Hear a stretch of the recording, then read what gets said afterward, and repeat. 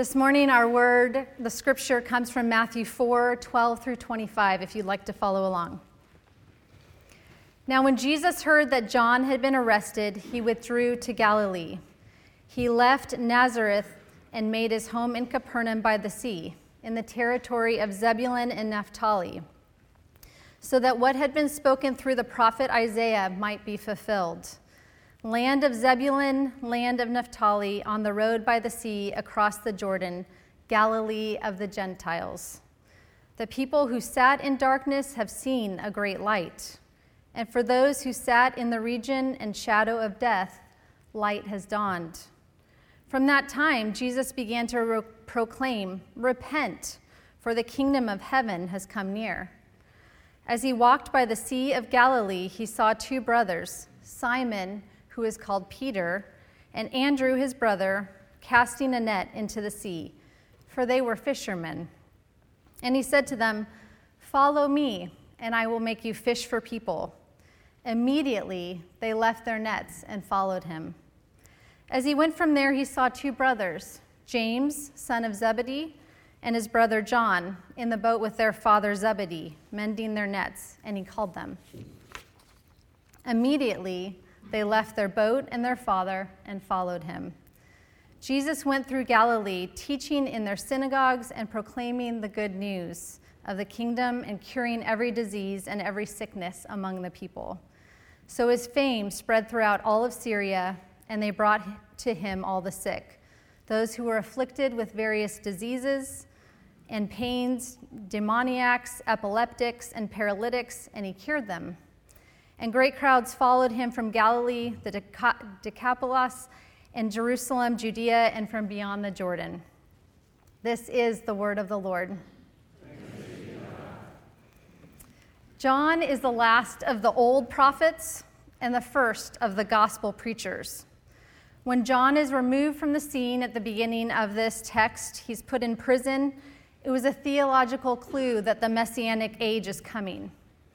When John is imprisoned, Jesus starts to further arise in his leadership role, and he starts to usher in the kingdom of heaven. Perhaps it took John to getting out of the way for Jesus to gain full authority in the eyes of those who would listen and follow him. Jesus began to preach, "Repent, for the kingdom of heaven has come near," which is the same message that John the Baptist preached in Matthew 3:2. There is fluidity and continuity to their message and their ministry, a partnership showing that they were of one accord with their congruent message. John is forewarning of the kingdom coming, and Jesus is there to solidify that message, saying, "I am bringing this new kingdom. It is happening through and in me." It really is the inauguration of his ministry in word and deed. We will hear more later on what the kingdom of heaven looks like throughout the book of Matthew in Jesus' teachings. But now we know this kingdom will change everything and that it turns us to repent. It is a call for a moral reorientation, and it's a change of direction. Speaking of change of direction, this is exactly what Jesus calls 4 of the 12 disciples, Peter, Andrew, James, and John, to do in verses 18 through 22. Other than a brief mention of calling Matthew, the tax collector, in Matthew 9:9, this is the only time Jesus speaks to how he procured his disciples. The rest of the disciples just show up in Matthew 10:1 through 4. These 4 disciples were the first ones called, and it's noteworthy to recognize that there were 2 sets of brothers. Peter and Andrew as brothers, and James and John as the other set, emphasizing the importance of family relationships. After the importance of family relationships is mentioned, the importance of career is mentioned. They are fishermen, actively feeding not only themselves, but feeding the community around them. Their role when Jesus calls them to follow him is to feed people spiritually. Jesus speaks their language in terms that they can understand. Their new calling would be to fish for people. Matthew emphasizes their swift response to Jesus Immediately they left their boats. Would our response to Jesus' calling upon us be just as swift? Would we see the need and realize just as quickly that Jesus' calling to do his work is really all that matters?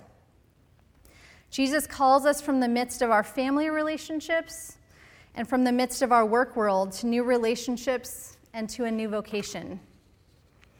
A few months ago, I listened to a podcast of Nona Jones's amazing story, not to be confused with the famous singer-songwriter Norah Jones. She has a traumatic upbringing. Her father died before she turned 2. Her mom never wanted children, and after 15 years of marriage, they finally had her. But her father died before she turned 2. Her mom moved with Nona several states away to chase after a guy that was not a good choice for her. Her mom had been raised in a violent and abusive family with 11 other siblings. So this was the awful life that she knew. Her mom also had mental illness, skewing her judgment in terms of partners. Her boyfriend molested young Nona from the age of 5 to 11. It was so bad for Nona that she tried at the age of 9 and again at the age of 11 to take her life, unsuccessfully. She had no reason to live. Because of all of her trauma, she acted out as a kid and was given many bad labels in school. She found Christ through a friend bringing her to church when she was in the 6th grade, and for the first time in her life had experienced what faith, love, hope, and acceptance look like. Her first church message that hit home for her was that God is a father to the fatherless. Through the powerful message of God's love for her, she felt called to change her life. Her home life had not improved, and the label still existed at school. But she changed her perception of what she thought of herself, and then it followed for others. During that 6th grade year, she turned into an honor student. She changed her attitude, and she started the long road of recovery toward her mom and her boyfriend. Fast forward through her fascinating story. Nona was in a job she loved. She was over the chief-wide network of alternative schools for kids who have faced trauma. This job enabled her to visit the White House many times and to be an advocate and provide input for kids with trauma. This job was a perfect fit for her skill set, and it used her past trauma constructively. In prayer one day, the Lord told her, "This assignment is over." She wasn't sure if she had heard correctly, so she continued to pray about it, but she continued to hear the same message in the subsequent days of prayer. She heard from God to resign at the end of the fiscal year in June. Her boss, with whom she had great rapport, was utterly surprised when she gave her resignation, knowing how much she loved her job. She asked, "Where are you going next?" assuming something grand was lined up. She honestly said, "I don't know, but I will keep you posted when I find out." She had this conversation with her boss at 1:40 p.m. She got into her car a few minutes later, and the phone rang at 2:05 p.m. She usually didn't answer calls from unknown numbers, but for some reason that day she did. The caller said it was Facebook. Well, I don't know about you, but if I got a call saying it was Facebook, like her, I would assume it was a prank call. Wouldn't you? The credible source said that Mark Zuckerberg had changed the mission statement of Facebook just the week before to focus on community building. They had done market research and found that the largest community is faith-based. Her name had somehow been submitted that she could help Facebook think more deeply about this and move in the right direction. She thought they probably wanted her on an advisory board, so she told the HR person on the phone, "Feel free to go ahead and send me information and I'll look it over." But she returned home and there was a full job description awaiting her. She also thought it was an easy answer that she could say no to the position because she and her husband were committed to pastoring a church in Florida. HR said even though people usually need to be stationed right near Facebook, that we've made an exception only for this position because we believe so strongly that you're the right person for this job. She never applied to this job, even to this day, never sought it out, yet it literally fell in her lap 25 minutes after she had given her resignation from her previous job. That she loved because she was faithful to listening to the voice of God repeatedly to make sure she had heard God's voice correctly. She now supports more than 2,000 Christians that work at Facebook and regularly meets with them and with key leaders to offer faith perspective for the direction of the company. Nona's incredible calling story, just like the fisherman, reminds us that God is willing to move mountains for the perfect job to emerge for us. Sometimes we miss the signs, but God's pursuit of us is relentless. God's calling upon our lives is good and trustworthy. If you are still awaiting the signs and a clear message for a job or for a future pursuit, take heart. God is crafting it skillfully for you, and when the time is just right, it will be clear. Patiently await God's goodness. When God calls us to something new, the rewards are tremendous when we are attuned and listening. God's call for each of us for our unique purposes that you individually are the best person to fulfill. Someone else can fulfill it if you don't respond. However, you can be the best fit for what God is calling you to. Nona's role at Facebook didn't happen until she was willing to leave what mattered the most, even without knowing what lay ahead. Is that not an incredible leap of faith? I acknowledge that it is scary leaving the comfort of what is known, comfortable, and even well-loved to go into something unknown. For many years, I have loved the quote by John Burroughs that says, "Leap, and the net will appear." It reminds me to take risks into uncharted territory, even if I am afraid and have reservations. Isn't this exactly what the 4 fishermen did? Jesus called these 4 men to go be fishers of people. They did not know exactly what their job description was and what Jesus was asking of them. However, without hesitation, they immediately left their nets. Leaving their boats with all the unknowns was worth the risk involved. We never know what blessings await us if we don't take risks when God leads us into uncharted territories. The kingdom of heaven doesn't exist to serve the family exists to serve the kingdom of heaven. The goal of the kingdom is not to serve us in being more effective and productive in our jobs. Our work is truly effective when it serves the will of God. The kingdom of heaven rearranges the work and the patterns of our lives to God's designs. This biblical story shows how Jesus disrupts patterns of our lives, of our working, and of our daily living. Jesus even disrupts family structures, not to destroy them, but rather to renew them. Peter and Andrew are still brothers in this story. Now, however, they're brothers living into the will of God placed on their lives. James and John are still sons, but now they're children of Zebedee and more distinctly claimed as children of God. These 4 brothers and children of God have a past that's not been obliterated. Rather, it's been transformed by Jesus' call to follow. Not all stories of call are dramatic, direct, and obvious, like those of the fishermen and Nona's story. Sometimes we aren't clear of where and what Jesus is calling us to.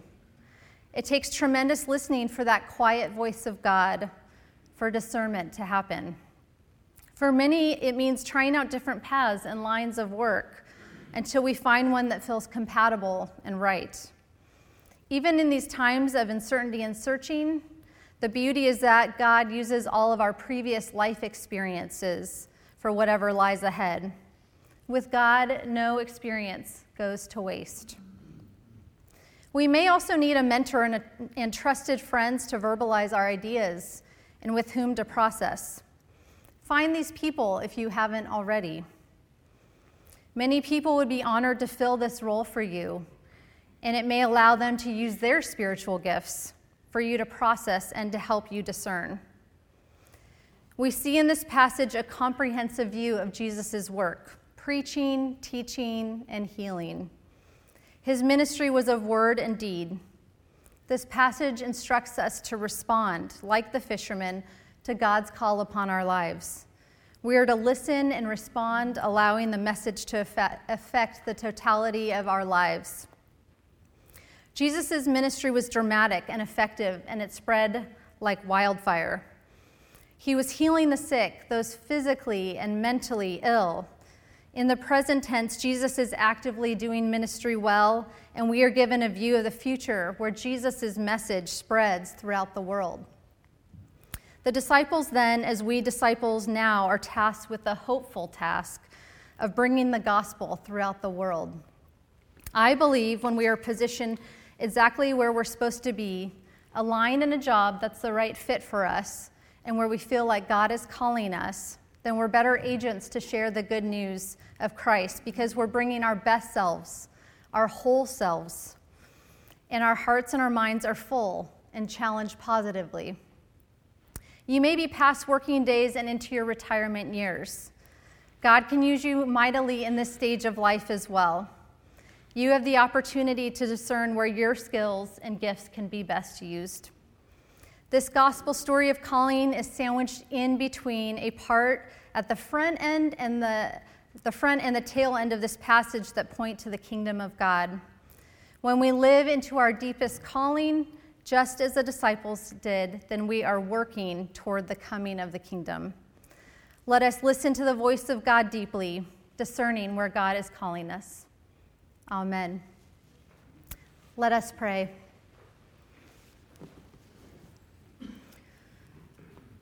Awesome and mighty, moving God, you call us to unique places in our lives.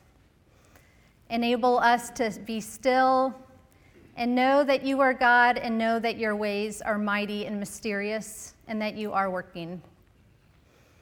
Call us to use our gifts fully in the church, in the community, at our workplaces, and in our retirement places.